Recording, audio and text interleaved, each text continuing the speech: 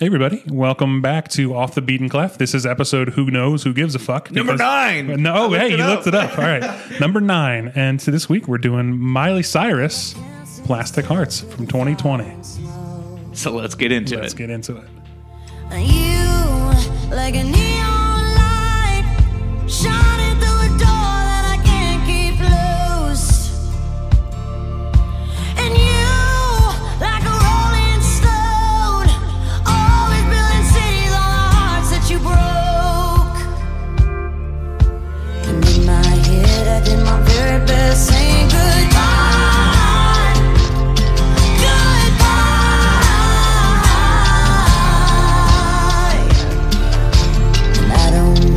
But I think of you and don't know why. I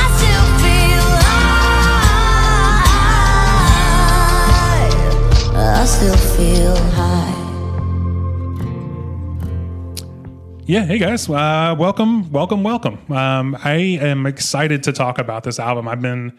We talked about it a little bit last week. I've been waiting for this album to drop. Once Midnight Sky came out, she dropped that. She teased the album, and then she also teased with Prisoner with Dua Lipa. She like pranked a couple of like music influencers around Instagram with like a fake video of it. I've been super excited to talk about this, and I'm excited to get your thoughts on it. I'm excited for us to do an album that neither of us have heard before this podcast listen as well. I think that's it's going to be new for us. So we both have kind of unfiltered opinions about the album coming into it. So yeah. It's cool that like it's not something both of us covet or one of us covets and the other one's like trying to sell the other on it. It's a true review. Mm-hmm. It's not nostalgia versus first time. It's a true first time review of an album. So I think that's cool from both of our standpoints. Definitely. Like I said, last week I've been paying attention to Miley for a while, because I've always felt like she had the potential to be what this album is. A spoiler alert, I love this album. Almost top to bottom. But I've always seen glimpses of this, and I think she just needed time to figure herself out a little bit more. Like you could see, like she kind of had her lash out phase, and that was cool because she was breaking away from the Hannah Montana stuff. But I think she went too far, and it was almost like an immature response to that, both musically and personally. Yeah. I mean, again, it was her way of dealing with it. She was still in her like early 20s, whatever.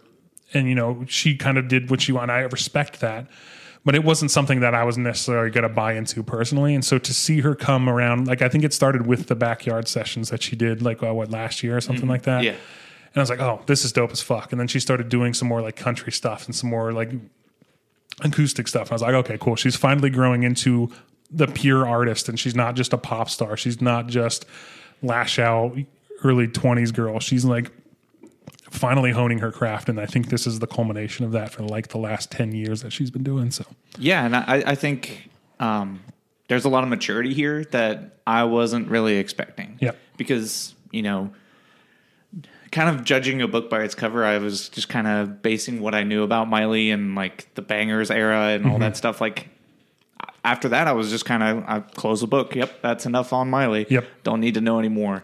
And so if you wouldn't have shown this to me, I definitely wouldn't have cared. And especially like hearing songs like Prisoner on the radio, I definitely wouldn't have been like, I really need to hear this album front to back. Yeah. You know what I mean? I really like it too. There's spots that are to me. Yeah, sure. But I really like the experimental, and there's not two songs that sound the same. That's absolutely true. She it's a wild ride through the 80s, and it's like she does different shit from different eras, and even goes into a little bit of kind of disco-y, like early 80s, late 70s. Does some like contemporary like pop country almost on one of them. What I think is my favorite song on the album. It's just like it's just a really good pop rock album. No stipulations. Like Miley killed this album. Mm-hmm. And like I said, this kind of sets up where I think she's going to go for the rest of her career.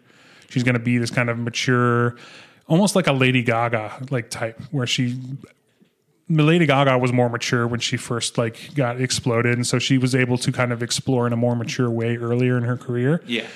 Whereas Miley's been in the music industry since she was like 12, 13 years old. Like it's nuts how long she's been doing this. And she's not, I don't know if she's 30 yet. She might just be. I think she's my age. She's 28. Yeah, which is nuts, man. It feels like she's been in music forever, but because she has, and you know, to finally see her find her like true like adult, mature musical voice is cool. And I can't wait to see what she does with pop, because we need like somebody to really control pop. We haven't really had it since like Justin Timberlake, maybe. Yeah, and not the like same way Taylor Swift holds pop. No, Taylor Swift is a pretender. I fucking hate Taylor Swift. Yeah, and I feel like this is what I would want from a Taylor Swift album, like experimenting and like being open and brave without being corny. But she, to me, it's the same way I feel. I feel the same way about Taylor Swift as I do about Michael Bublé, where she feels like she would force sincerity. Where I know Miley's gone through some rough shit. Like she's lived a charmed life. Her father was famous, and you know she's had a lot of opportunities because of that maybe other people wouldn't. But she's also like legitimately talented and went through a really rough public breakup. Went through like the early child. Like she's been a child star, so she's had a rough upbringing. Breaking out of Disney is not easy for any. Yeah, not a rough upbringing, but she's had to go through some shit that like most other people don't have to deal with. She had to grow up super fast, you know, and so she's actually been through some like trying mental times, whereas Taylor Swift just is a terrible girlfriend. You know what I mean? She just sucks. Yeah. She just sucks in relationships, and boo-hoo. So does everybody else. I hate Taylor Swift. But anyway, let's get into the album. Do you want to start with What the Fuck Do I Know? I think I should, just because I'm the honorary pop punk enthusiast. Yeah.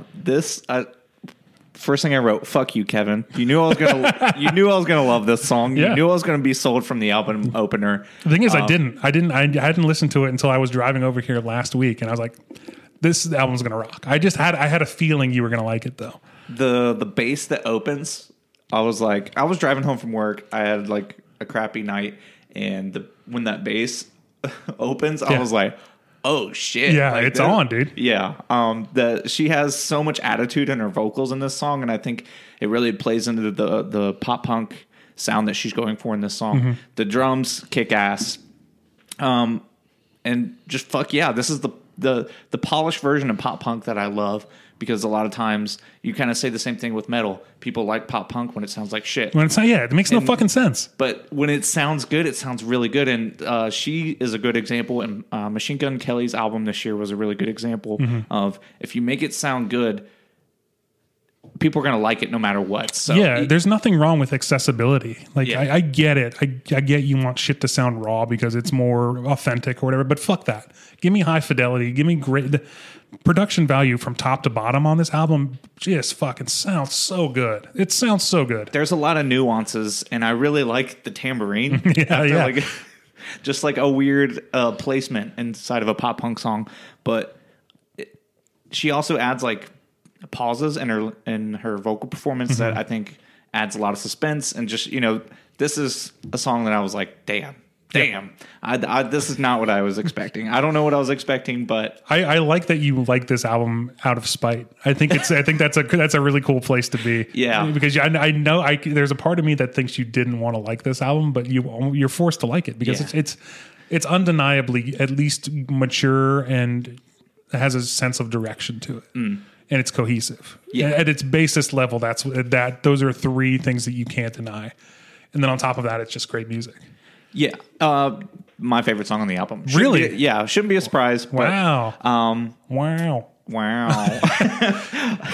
But something that's interesting that when I was looking up lyrics and stuff, she has some songwriting credits for other people, and the lead singer of One Republic, Ryan Tedder, was one of the songwriters on the song with her. Interesting, because this feels very much directed to Liam Hemsworth. Yeah. After that's the breakup I was talking, very public breakup where, you know, people blamed her because she's quote unquote promiscuous, but her and Liam were together for like a fucking long time. Yeah. And so she got like a really bad rap for that, undeservedly so. And this feels like she wrote this the second they broke up. It's like, you know, what the fuck do I know? You know, like, you know, fuck you. I don't need you. I don't miss you. And she wants the world to know that she doesn't miss this dude. And she's glad that they broke up. I don't think they're like on bad terms necessarily, but I think what she went through in the media after the breakup really kind of lent to some of the anger in this song. It's not necessarily even anger. It's just kind of, it's more angst, I guess. Yeah, definitely. Yeah, it's just a really good album opener too. It just kind of punches you right in the face. Yeah, and it kind of sets up because this album, you're going to be out of breath by the end of it, and it's good that it slows down towards the end because you need it. And because the middle of this album just never stops. I love it, but yeah, it's a wild ride. So, do you have anything else about What the Fuck Do I Know? No. I love that chorus. What the fuck do I know? It's so good. She fucking slays, dude. It's so weird for me to say that as a straight white 34-year-old male that I love a Miley Cyrus album, but fuck it, man. Yeah. I do. I love it. So let's get into Plastic Hearts, which I mentioned earlier was, I think, the first single. I don't know how singles work anymore because I don't listen to the radio. Yeah. But I know I heard this song a while ago. Or at least I heard this incredible hook in this song. So catchy. That this whole album is catchy. I could talk about lyrical content, but I'm not going to because this is a damn near perfect pop song. It's got really good instrumentals, and just the chorus is so infectious, man. I love this kind of 80s rock vibe that Miley's really going for in this album because it kind of fits her vocal profile really well. She's got that gravelly, really kind of sexy, husky voice. And I think that like Joan Jett, who appears on this album, and like the Heart, Fleetwood Mac, Joan Jett, that kind of like tough female vibe to her stuff really fits her well. And I think that was never more prevalent than in the 80s. And this song feels like it was ripped straight from like 1987. Yeah, and it's got a fucking guitar solo. It's a good guitar solo too. It's not like some guy just noodling around. It's a decent guitar solo, and it's well produced. Like it's not your typical pop song, but I think it's damn near perfect for a pop song. It hooks you in and it doesn't let you go. Definitely. Yeah, I said it's a solid follow up. It switched up the tone. Is that like bongo drums almost? yeah, kind of. The drums are bonkers on this album. Like it's so like kick drum and bass heavy. Yeah, and it has a really sick bass. I guess I'll just say it now. Whoever the bassist was on this album, get that man raised. Yeah, whoever he killed it. Yeah, whoever the studio bassist was for this. Or maybe he was like, "Hey, Miley, I really need like some notoriety here. Can I just like be in the forefront of all these songs?" She was like, "Yeah, go for it." Yeah, sure. It sounds dope. The chorus is catchy as hell, and that's like a staple for me to like a song. And I love the attitude. And this is the second song in a row that you really hear that like kind of what you were saying, like the more rock and Joan Jett kind of California dreaming. Yeah, it's just man, so good. And this is a second songwriting credit to Ryan Tedder of One Republic. So that dude must have been hanging out with her in the studio. Yeah. Well, I think that's cool because I think it's cool that she's hanging out with people like that who, I mean, One Republic isn't like the most prolific band in the world, but they made some good shit. You know what I mean? They had that one album that almost every song was on the radio. Yeah. Yep. And I think it's cool that she's kind of surrounding herself with people like Billy Idol and Joan Jett. And, she's got all these music industry friends from her father's age that are really kind of steering her in this really cool direction. I talk about it later in one of my song notes, but I love when people take an era of time and put like a modern spin on it and put modern production value on it and put modern like sensibilities on song and like something from the 80s, because 80s music is good for a small amount of time. Yeah. You know what I mean? Like it has like a distinct sound. Yes. And so to give that like a 2020 production value and 2020 instrumentalization, and like just like musical sensibilities have changed so much from then, and it just sounds so much better. It's like paying homage to, but also massively improving upon. Mm-hmm. And I love it. If it's done well, it's great. And I think it's really done well in this album and on this song. Mm-hmm. Yeah. Anything else about Plastic Hearts? No. Cool. Let's have you move on to Angels Like You. Angels Like You. We're slowing it down with this breakup ballad. Mm-hmm. There's some really cool production to this song. Yeah. And if I'm being honest, it's lyrically one of the weaker songs. Really? Because I really love the chorus on this. Angels Like You can't fly down here with me. I'm everything they said I wouldn't be. Yeah. Well, I like the I'm gonna wish you never met me on the day I leave. I really liked that. I think that's a cool sentiment. Like hindsight is 2020. Like I just thought it was a little bit clever. But yeah, I get what you're like. That I don't love, but like the rest of it is cool. Like I brought you down to my knees because they say that misery loves company. Like I think that's. I mean, it's kind of cheesy and corny, but again, the way she handles it vocally is super mature. Sorry, I'll let you finish your thoughts. No, you're good. I feel like it makes sense with the momentum going forward with the rest of the song or with the rest of the album, but it feels kind of too early for a ballad. Mm-hmm. It feels like ballads are traditionally in like the later part of the album. So I'd be curious to hear why they put this so early, because it kind of stops the momentum after the first two songs were real, kick ass. And then we kind of get to this song. And it's also the third songwriting credit to Ryan Tedder. That dude's all over the place. I think he only has one more, but yeah. I like the song, but it's kind of a throwaway for me personally. Interesting. Yeah, I could see that. I mean, it's certainly not the strongest. It's just a good, solid power ballad for me. I have a theory as to why it's here, because let me look at this. The next 4 songs are an absolute just maniacal ride. And I think that's why. I think they put this power ballad right here to kind of like give you your like the deep breath before the plunge. Mm-hmm. I think that's what Gandalf says in Minas Tirith. I just watched Return of the King yesterday.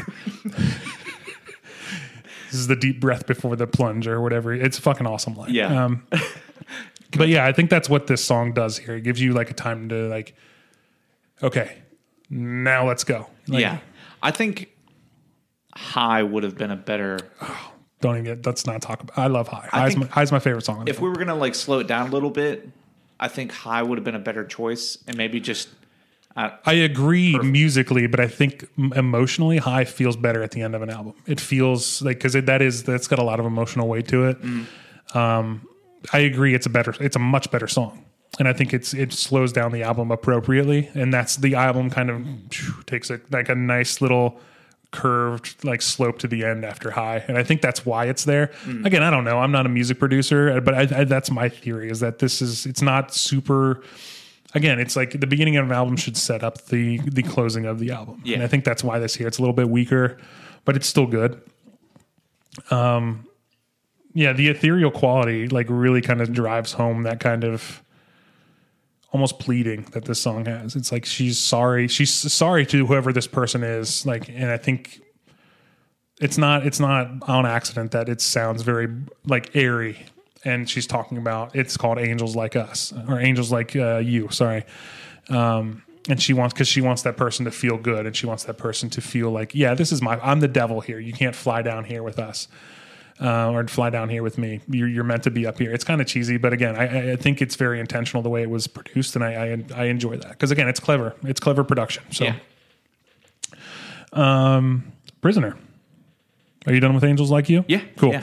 We'll move on to Prisoner. This is I'm pretty sure it's the second single. I don't fucking know how singles work anymore, because who cares? And I've talked about Dua Lipa a lot already on this podcast and how much I respect her. So immediately I'm already liking the song before I even hear it, because I know what Dua Lipa's sound is, and I enjoy that in the EDM world. And this bass line is absolutely stupid thick in this song. That's the only way I can describe it. It's not like the most technically cool, but it just fucking takes its big old dick and it slaps you in the face with it. It's hearty. Yeah, yeah. It's a girthy ass bass line. It's really good. It's not my favorite song on the album. It's a cool song. It's really infectious. I think this is the song that when I was listening to it made me realize that she's going to take over pop, and she's going to just fucking grab it by the balls for the next decade. This is the kind of album that sets that up. This is Michael Jackson's Thriller. You know what I mean? Like where he kind of took over the pop landscape. I mean, Off the Wall is a great album, but the one that really threw him into the stratosphere was Thriller, and then he kind of just pop was Michael Jackson's from that point out. This isn't as good as Thriller. I'm not trying to say that, but in the way that I feel like she can take this and run with it and just do whatever the fuck she wants with pop music. She can kind of control the way pop moves from here on out, I think, because this album is that good, and it's just so much better than any other pop that's coming out right now. So. This is again this in my headphone listen because I told Dylan on the way before we were recording that I've only listened to this in my car, which is rare. I usually only listen to it on my headphones, and I listened to it on my headphones last night when I was taking my notes, and everything instrumentally just popped that much more. And this, I was like, man, this is so fucking good. Like she really is she's gonna own pop. I really hope she does, because I love it when somebody just fucking grabs it by the balls, because you can do so much cool shit with pop. It's not a dirty word in music, I don't think, as long as it's handled correctly. Yeah. Think about the people that have run it, like Justin Timberlake with the 2020 Experience. One of my favorite albums of all time. Lady Gaga with her first couple of albums, really fucking cool. Michael Jackson in the late 80s, early 90s really fucking killed it. In the 90s, I don't know, the Spice Girls. That kind of sucked. But, look at NSYNC, like all the boy bands and all the cool artists that came out of that. I mean, that's where Justin started. Christina Aguilera, Britney Spears, like some really talented people come out of pop and make cool music later on in their career. So I'm really excited to see where this goes. Sorry, I went off on a bit of a tangent there, but what do you have to say about Prisoner that I haven't already said, Dill? So for me, we're getting into the territory that I sort of expected from this album. Yeah. It's still a really good pop song. It's got a catchy chorus, but it's more of like a surface level pop song. Yeah. This is kind of what I was expecting, and the fact that it's one of the singles kind of makes sense. So no shame in the game. Mm-hmm. If this is a song that gets people attracted to the album, makes you want to listen to it more. One of my favorite artists, John Bellion, is credited as one of the songwriters on this song.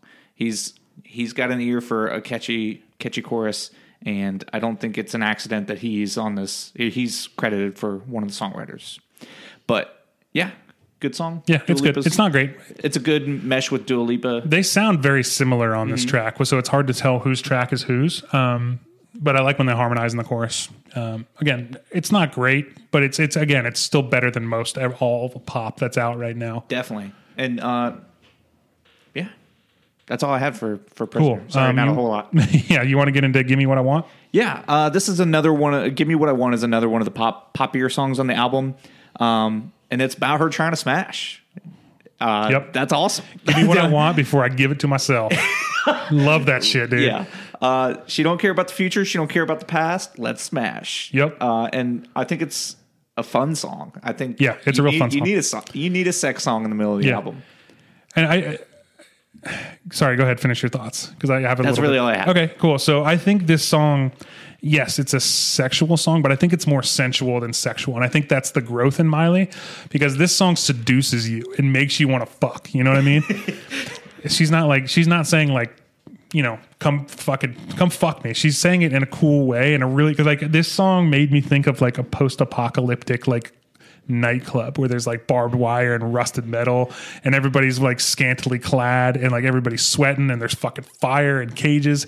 That's what this song made me think of. There's a couple songs on this album that gave me like very vivid pictures of what they would look like in a movie. Mm-hmm. And this is the first one that really, think of like Escape from LA. Like when they where they have that kind of club there, or like maybe like Thunderdome kind of stuff. Like that's what it makes me think of. Like this song would be playing in that club while people are like having very adult interactions with each other. Like this isn't a like early 20s sex song. This is a late 20s sex song where it's more sensual and more seductive, I think. You like know what you want. It's grimy, but it's like you better give it to me now before I fucking give it to myself. It's like, oh, okay, shit. All right, let's fucking go. Like, I don't know. It feels more sensual than it does sexual, if that makes sense. It's not like her rubbing a foam finger on her fucking clit on the Video Music Awards. You know what I mean? Yeah. It's her saying like, I'm a sexual person, and if you're not going to give it to me, I'm going to fuck myself. Yeah.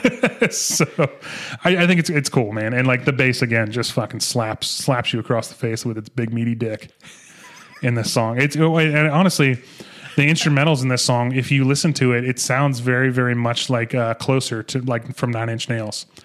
It's very, very industrial, and I think that's where I get the kind of rusted metal feel from it. Yeah, and you could almost layer like the lyrics from Closer over top of this, and it would fit almost seamlessly. Which is cool because it's like industrial metal in the middle of a Miley Cyrus album, with a song that's about like sex, and Closer is about like creepy sex. He's like, I wanna fuck you like an animal. Like that's the hook of the song. So, but that's not a sexual song. It's more like creepy sensuality, and it's just good. So. I bet there'll be a TikTok of someone layering those or mixing those songs together. If anybody's a TikToker out there, and do that for me, and then send it to our whatever. Credit to Off the Beaten Club. It was our idea. We just don't want to do any of the work. So just make it happen. Yeah. I think a great song. Like I said, I love when people experiment with pop, and she took basically a Nine Inch Nails song and turned it into a Miley Cyrus song. Which who the fuck saw that coming? Yeah. Is it your turn? I think it's your turn. Is it? I got the odds. You got the evens. I'm glad. You know what, Dill? This is why I like doing podcasts with you, because you keep me in line, because I don't know what the fuck I'm doing.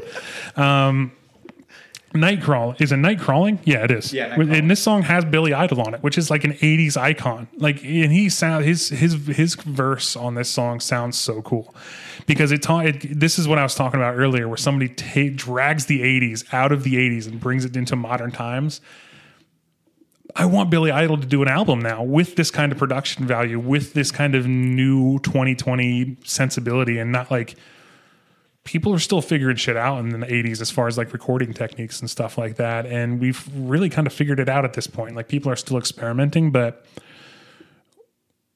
I don't want to say music is what it's going to be, because music's been around for almost over 1,000 years at this point, in like some sort of like recognizable form. And people are still making new shit. That's insane to me, just to think about the enormity of actual music. That's a whole nother topic. But to get back to that, to take somebody that was 30 years ago and revamp their sound, but make it sound so familiar, is really, really fucking cool. Like, this sounds like something that would have been on MTV in the 80s and would have had like a lot of play on MTV. Yeah, definitely. For me personally, when I was listening to this is when life was sprung back into the album. Yeah. Because the last two songs, a little poppy, I'm kind of trailing off. You know what I mean? How are you going to keep my attention? And then when the chorus kicks in with Night Crawling, Sky Falling, holy hell, I was like, okay, I'm back. It's got that 80s pop rock like you were talking about. And Billy Idol, like, that's just I guess to me it feels random. Like, Billy Idol featured on a Miley Cyrus album. Exactly. And that's why I love it, because it works. Mm-hmm. And the way he sings the second verse and they both sing the second chorus together, it's just like a really good marriage of their voices. And I don't know. I guess I didn't realize Billy Idol's voice was that good. Yeah, exactly. Like, he's probably in his 50s, 60s at this point. Easily. And he still sounds good. He just, he never really did more like melodic stuff when he was younger, because it was more about being Billy Idol with his fucking lip and shit, Yeah. So it was more about attitude than actual like vocal chops for him, I think, back in the day. I don't know. I don't really know that much about Billy Idol. I'm obviously aware of him, and I've heard some of his shit before.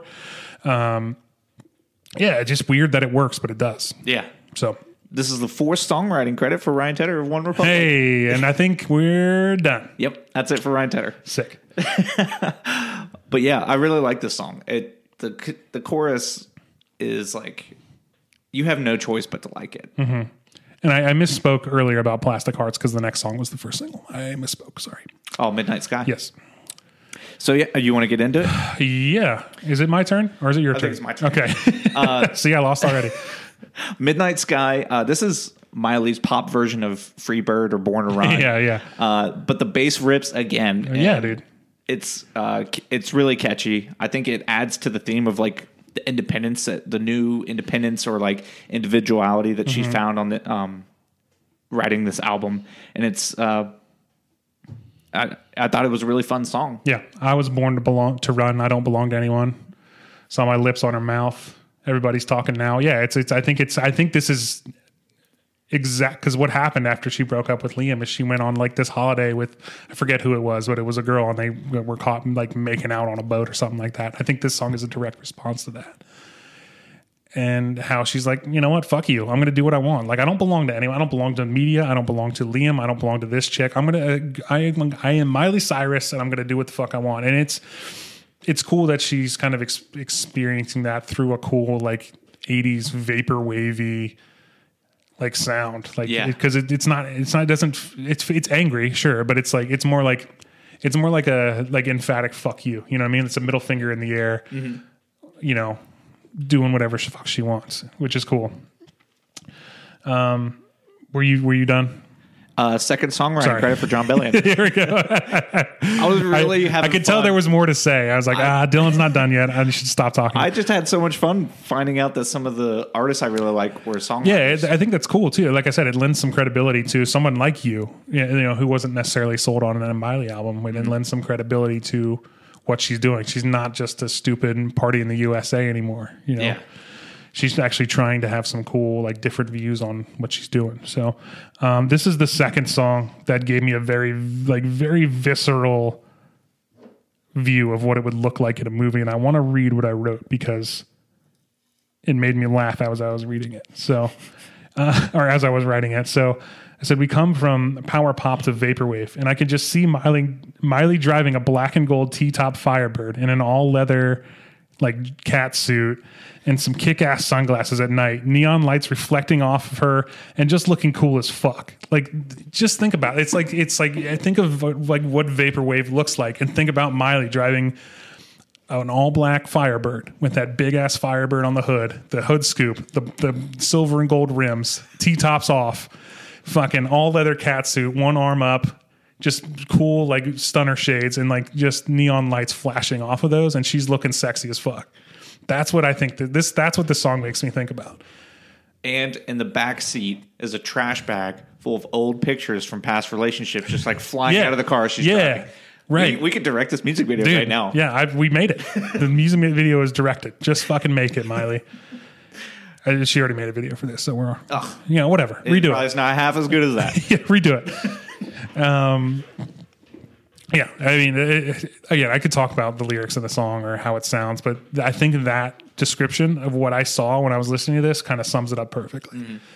It's just a cool ass song, and it makes me think of a hot chick and some skinny ass leather looking cool as shit. So yeah, and like newfound independence is always cool. Yeah. Like you want that for someone to like not feel held down to anything, or like it is cool in your late 20s when you do realize like, I've had all these expectations from family and all this thing, but really your life is yours, and you really don't have to answer to anyone if you don't want to. Yeah. I think except the IRS. I think that a lot of this album too is her rejecting the music industry's pressure on her to be something specific. Yeah, I think she's been raging against that for a while, but I think she's finally able to handle it in a more mature, like adult way. Yeah, and finding a way to articulate it. Yeah. Instead of like swinging back and forth on a wrecking ball, you know?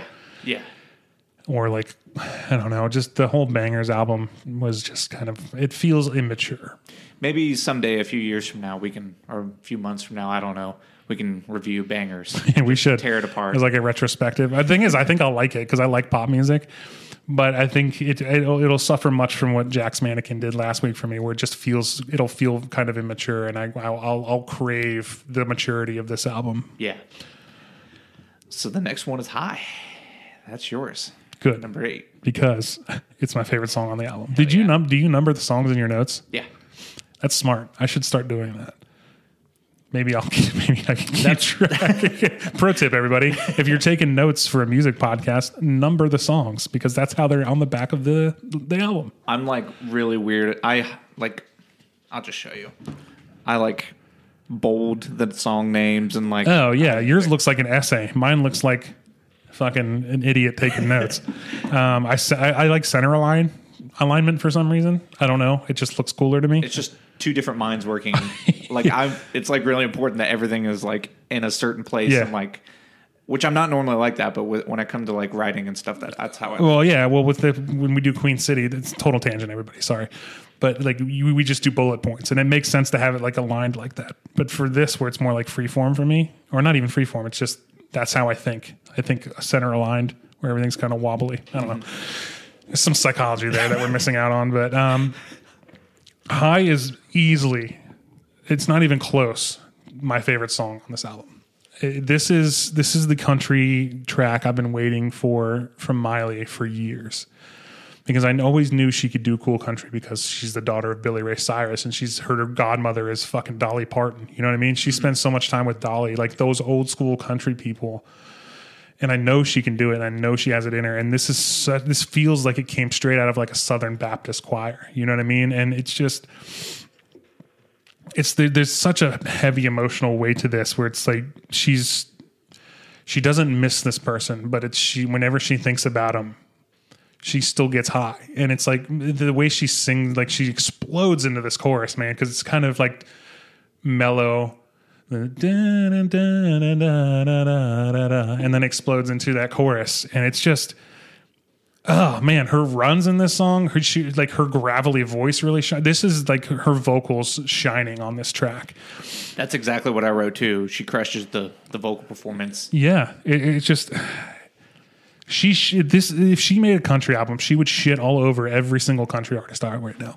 Yeah, and I think that's part of the charm of this song is that the twangy guitars are not in the forefront; they're in the background, and it's something you have to be paying attention to. Yes, and yeah, this song doesn't feel try hard. Like this isn't the stereotypical "we're going to try a country song" on the album. This is not try hard at all. This is Miley, dude. This is Miley refined. I think. Mm-hmm. This is the type of shit I think she should do, and I want her to do. She wants to keep making pop great, but I really, really want her to make a fucking just killer Southern rock country album because it would kick so much ass. Like I'm closing my eyes, guys, when I'm talking about this because I want it so bad. I want a really great, strong female artist in country, which we haven't really had. Really, I mean, who was the last one you can even think of? Like. Fucking Reba McEntire, you know what I mean? Like, yeah. Dolly Parton, who, like I said, is her godmother and like is a huge part of her life. Like, it just, man, this sounds so good. Like, just listen to the song, guys. Like, yeah, and I think she's too scatterbrained for like a focused album. Like I think so too. I think the sounds on every album are going to be vastly different on every song, a lot like this one. But it would, in a perfect world, if she were taking requests. Just sit down and write a country album for us. Miley, if by a chance you're listening to mine and Dilly's sultry voices, please, for the love of God, in the next 10 years, just make a kick-ass country album. Make a session album. Just lock yourself in a cabin in the woods, get fucking drunk and high, and just make some killer fucking country music. Make some mountain music, and I would be the happiest boy alive.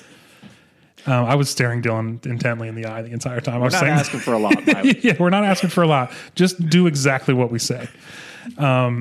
Make our music video, make our country album, and we'll be happy. Yeah, I really think if anybody listens to one song on this album, I really think this is the most mature sounding. It may not be the most mature lyrically because it is really just about like longing and not understanding why you still miss somebody, even though you really don't. Like you're happy they're gone and you're happy you're not together anymore, but they still make you feel that high. Mm-hmm. And man, she kills the runs in this song. Like, like I normally I can sing along at least like somewhat, but when she does the second run in her chorus, man, good for you, Miley. Yeah. You made my balls twitch on this song just from how good it is musically. So I said this is the Miley I didn't know existed, but I can't get enough of. Yeah, dude. Preach, brother. That made getting to song 8 well worth listening to the full album, mm-hmm. I think. So when I said I wanted it to be song number 3, I also contradict myself later on. So just in a perfect world, you want it a little bit slower. It's just a better song. Yeah. So number 9, Hate Me. Did you have anything more? No, I think I said more than enough. I basically sat here and just verbally jerked off for 5 minutes about this song. I love it. I fucking love that song. Number 9 is Hate Me. Mm-hmm. It's odd, so it's yours, right? Yeah, we're on it. Let's go. Whomst is the bassist on this album? Whomst among you slappeth the bass. Because I gotta shake this man's hand. This is a good blend of pop and rock that the album has been going back and forth in between, and I feel like this is a good marriage of the two. The age old question that the song is a little immature. Would my ex cry if I die? Is kind of the question it's asking.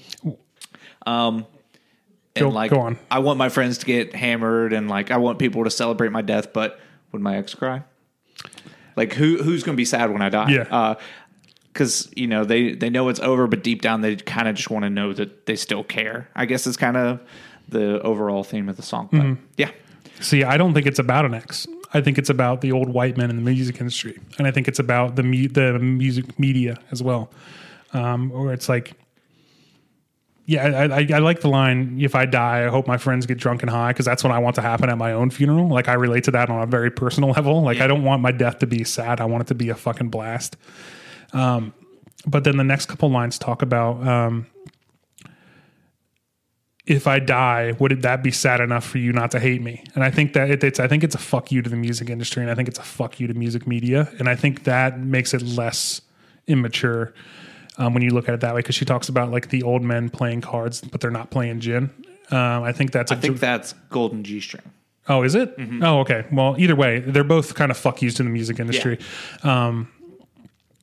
But yeah, I really think that's what it's about. I think it's more about the media that she gets, and she's finally she's like not trying to prove them wrong anymore. She's just kind of like, if I fucking died, I hope that's sad enough to make you like me. I hope you wouldn't hate me anymore after, because I think that's kind of what happens too with celebrities. I think it's kind of a social commentary on that too. It's like, oh, this guy died, we all of a sudden love him now. Like it's kind of disingenuous, and I think she's kind of pointing that out. Again, that's my interpretation of the song. It could be very well might be about an ex too. Like, would you cry if I died?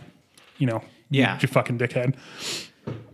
You were looking for the deeper meaning. I just thought it was a surface. Well, I think I got there because I see this whole album as kind of like a fuck you to the music industry, as a whole. It's kind of Miley striking out on her own and saying, "I'm going to do what the fuck I want.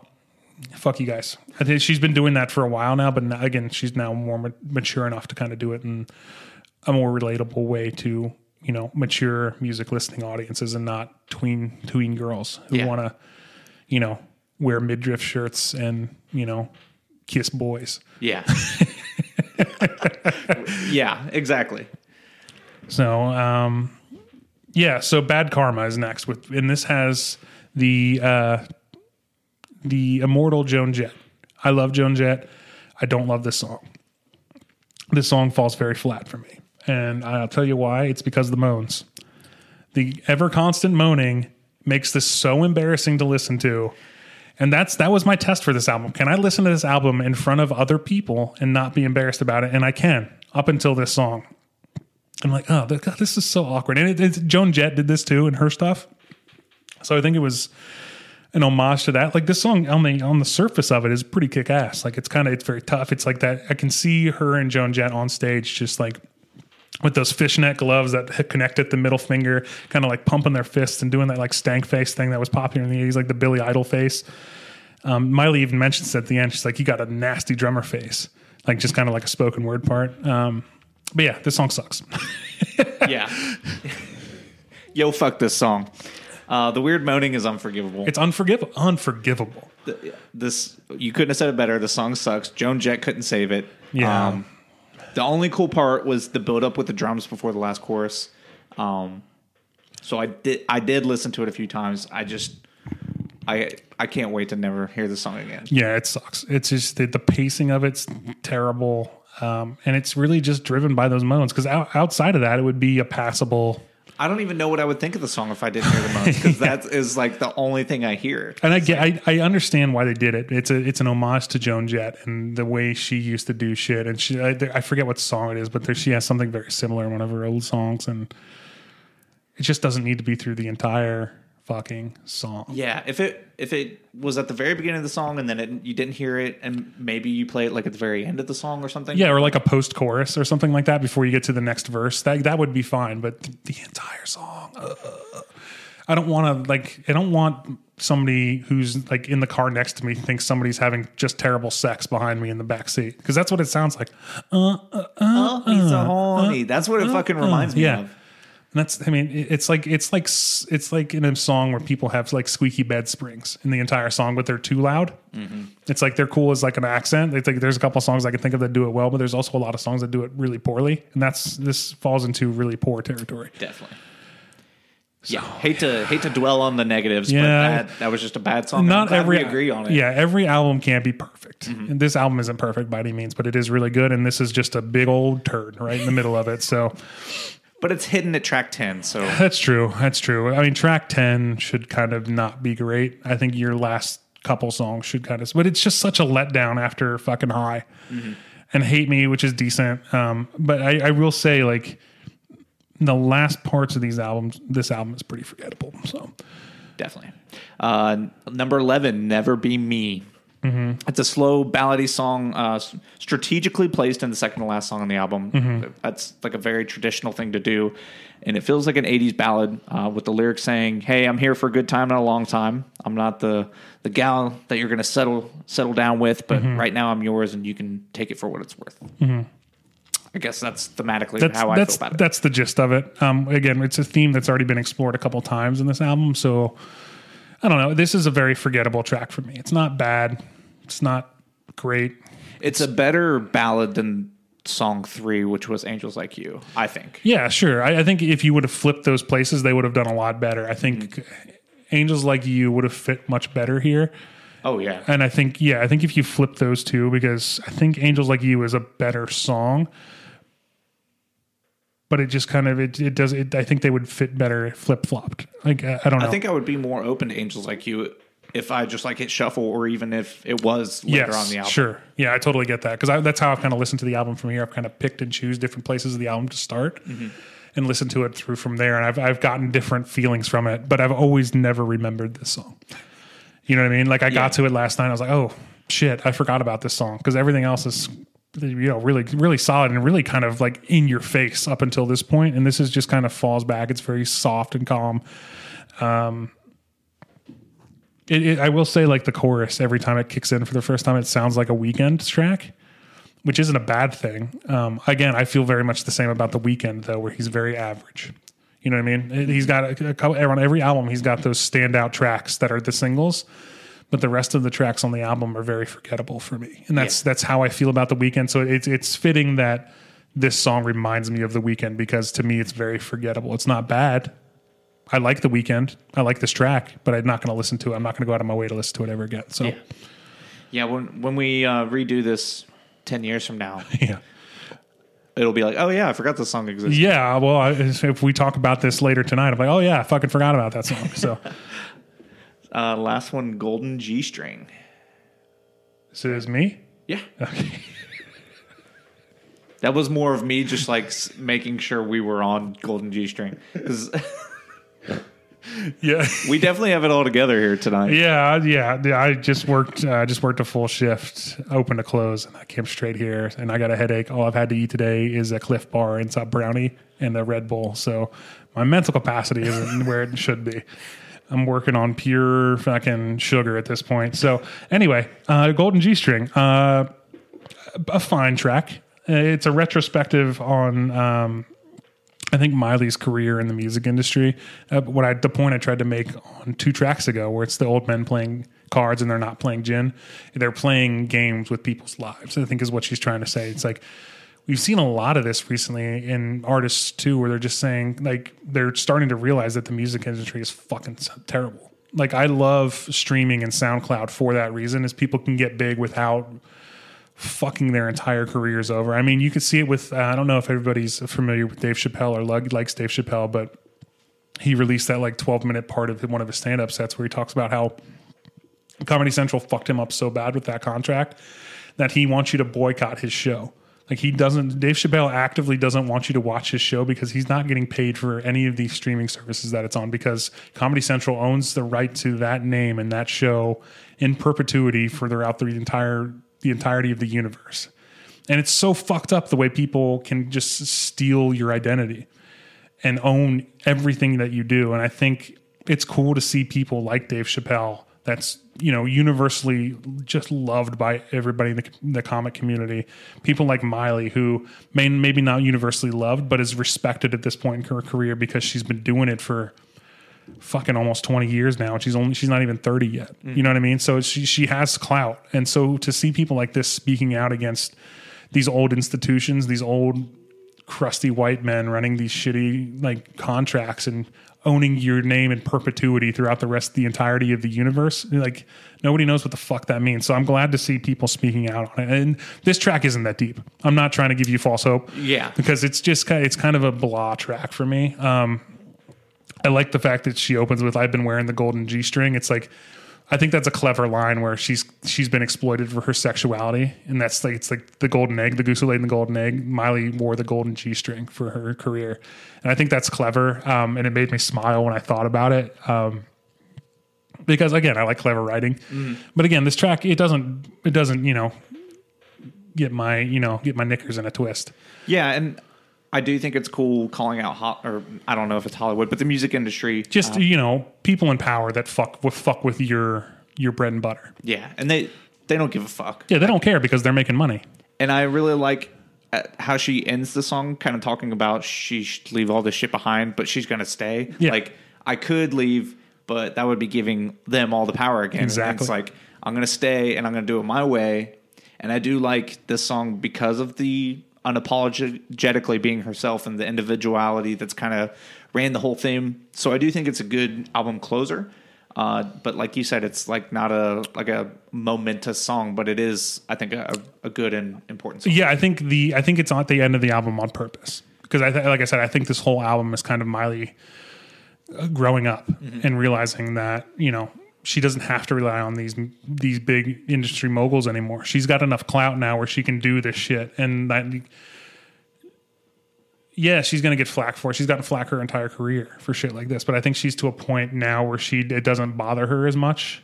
And she can kind of talk about it in a healthy way instead of lashing out. Like, I feel like that's what like the Bangers era was Miley lashing out. I could be wrong.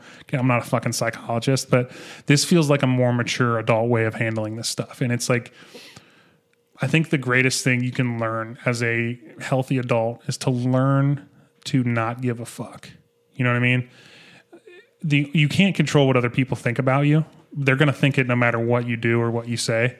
There's always going to be haters out there. And like, this is so old and trite and it's easier said than done, but it's such a beautiful thing to learn as an adult. I've come to it very recently in my life where I just stopped giving a fuck about what people think about me. Even like my friends, man, like if I don't want to fucking go out, I'm not going to go out. And if you are my friend, you'll understand that. It's like, yeah, and I think that's something you learn in age, yes. And it's got to be hard to grow up in Hollywood. I'm not saying Miley's had a tough life, but I also wouldn't know what it was like to go through adolescence. I don't envy her struggles at all. I think she hasn't had to struggle for money, but she's had her own.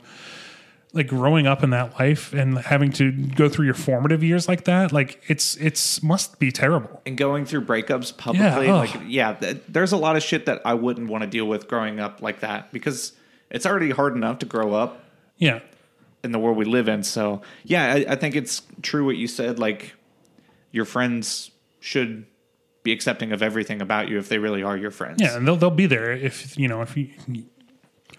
like I said, they'll be there if they're true, and if they're not, fuck them. There's billions of people in the world. You can make new friends. You know what I mean? That's kind of been my mindset for the last, 5 years or so. It took me a while to get there, and she's kind of at she's 28 now. That's about the time I started realizing it too. And I don't know if she's 20. I mean, you said she was. I think that's true. That sounds right. And I think that's a beautiful time. And I think that makes I wanted to turn 30 after I realized that because like I'm not fucking 20 anymore. You know what I mean? There's so much different pressure when you say you're in your 20s versus saying like, oh yeah, I'm 30. Because then your age finally catches up to your mental state. I think when you turn 30. And so turning 30 was cool for me because I was ready to turn 30 because I kind of had that kind of fuck you mindset. Yeah. So I hope she's at that place and I hope she continues to make dope shit. Yeah. You want to get into closing thoughts? Yes. Okay. What the? You want me to go first? My notes don't make any sense, so let me try to make sense of it. Okay. So never in my 28 years did I think I'd be listening to a Miley Cyrus album front to back, but here we are. You're welcome. Yeah, especially the story I told at the end of last episode. It was just never going to happen for me unless we did something like this. I'm surprised at how much I truly enjoy most of this album. There's a lot of experimental things, so many sounds. You know, there's 2 ballads, a couple punk rock songs, and I said Americana, but I guess it could be considered country. Yeah, I think they're kind of in the same vein. Like if you say Americana, that has that kind of like Southern Baptist, like country gospel feel to it. So I think that also applies. And of course, you got the pop radio hits, but this album is much deeper than the singles, and I think it really it's a payoff to listen to the full thing because you will. It's got so many things that I think everyone is going to like at least one song on the album, and I think that's cool to have that kind of universal sound that people can get into. Because for me, it was like the first song, but I'm definitely adding some of the songs to my playlist, and some of these I'll never hear again. But I think that's a much bigger improvement on my view on Miley Cyrus. Yeah, I think that's huge for somebody that said they would never listen to Miley Cyrus ever, to actually have like an album that, one, you didn't hate, 2, that you have songs that you're going to add to a playlist. Like that's huge. Like I think that speaks to her maturity and her growth. Yeah. So I'm glad you threw this curveball at me, because maybe 5 years ago I wouldn't have been as open-minded, but you know, we're doing this podcast, and if I'm going to have to listen to it all week, I might as well give it a fair shot. Yeah. I've already kind of given a lot of my closing thoughts on this last song.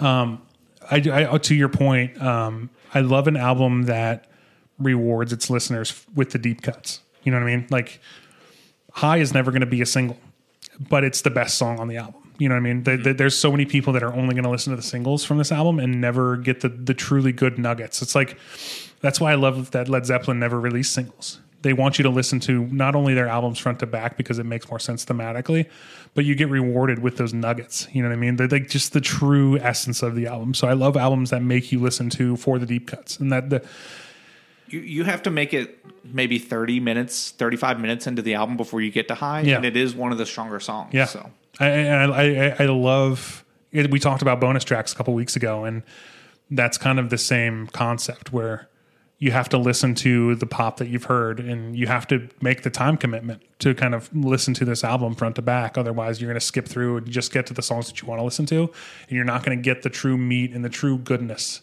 the gooey center, if you will, of this album. And I really love that. I think, like I said, this is just a mature album. It's a pop album, sure. And it's not going to be for everybody. But I do think that there is a song, you're right, that sonically there's a sound that somebody's going to like on this album, no matter what kind of background you come from. I like all of it, because this is kind of like, I don't believe in pop guilty pleasures, but I am. I'm a metalhead at heart. You know what I mean? So listening to pop is weird for me, but I love it because it is so simple and it's catchy. Like, again, you can't deny a bop. We've said that multiple times, and this album bops, man. It really does. And like I said, I've already kind of professed my undying love for Miley. I think she's cool as shit. I think she's sexy as hell. I think her voice is sexy as hell. I think she could do dope shit forever, and I hope she does. So, yeah, keep going, Miley. You got one straight white male in Middle America that loves you. That's right. You got 1.5 new fans. Kevin was already there, but this album really pushed him over the edge. Yeah, it really did. So yeah. Let's. You want to talk about what we're going to do next week? Yeah, let's discuss a little bit, because we talked about it a little bit. You have an album ready, but I think we both work jobs where we work with the public. I would argue yours is much more stressful than mine, but mine has its own stresses, and I think I'm just to a point where I kind of want to take a break, and I think we should do that. I think if you're okay with it, I want to save your album for next year. We'll make it the New Year's extravaganza, the grand welcome back of Off the Beaten Clef. And then at some point before the end of the year, we'll do a top 5. Yeah, we're going to pick top 5 songs of 2020. Of 2020. Your Corn 20. Corn 20. The top 5 of Corn 20. Our COVID top 19. So the idea is kind of, we talk about albums as a whole. It'd be fun to talk about sometimes just individual singles have been occupying our minds. Yeah. So I think it would be fun for us to show each other 5 songs from the year, and we can discuss, kind of just go. Do you want to do it that way, or do you want to surprise each other with our lists? I kind of want to show you before, that way. That way we can discuss. Yeah, and you've heard the songs, and it's not like, hey, I like this song. Oh, I've never heard that. Okay, well, what's your next song? Yeah, and also we want some interaction. Yeah, I've been reaching out to some of my friends. Kind of we're going to compile a playlist for the end of the year. 5 of my songs, 5 of Kevin's songs. And if you guys want to give us some suggestions, we'll read them on the show. And we'll definitely give them a listen before we... Yeah, DM us on social media. That way we can post them to like an instant Instagram story. I'll reach out to Ben, who's been on the podcast, some people that I know that love music. And I think that's a cool idea. Yeah. Let's do that. So, yeah, we're going to build a playlist out of it. And we are very curious. We want to hear new music. That's the whole point of this podcast. But it's... kind of our way of saying, or kind of our way of ending the year, and then we'll start fresh, just taking kind of a holiday break. Yeah, sorry guys, I'm a mentally not strong. No, it's just a stressful time. I'm just stressed, man. Like I feel like I have a constant headache, and I told Dylan, it's not that I'm not having fun with the podcast. I don't want my ability to do the podcast and give it the respect that it deserves to diminish. So I just want to make sure I'm in a good headspace, and I'm willing to kind of give things a try. Because right now I'm kind of like, yeah, I don't want to listen to new stuff. I kind of want to listen to the stuff that I want to listen to at this point. And we're listening to a lot of our own music at work now too. And so I'm like, I almost kind of just don't want to listen to music for a little bit. So as much as I love it, there's times where I just like, I need to just not listen to music for a little bit. Yeah, and this is the whole point of this is to have fun. So we're not getting paid to do it. So if it is an added stress, then we can take a break. But we could get paid to do it if you like, share, comment, share it with your friends. I would love to do this for my job. Yeah, I wouldn't hit those mental stress points as quickly if this was all I was doing. So. Again, we're not doing it for that. We genuinely like hanging out with each other, and we like talking about music together. And but yeah, I would love it if you guys shared it. I love getting feedback from people that I know. I would love to get feedback from people that I don't know. I think that's super cool. Like some of your personal friends, Dill, that I've never met have reached out to me on like DMs and stuff for weird stuff. But it's cool hearing from people that I don't know because of something that I've done creatively. Yeah. Yeah. So be looking out for that on the horizon. Follow us on Instagram, Off the Beaten Clef, on Twitter, Off Clef. And if you have song suggestions and you don't have social media because you're badass and you're not like everyone else in the world. So fucking cool. Send us an email, offthebeatenclef@gmail.com. Yes, please. So thanks, guys, and we'll see you next week. See ya.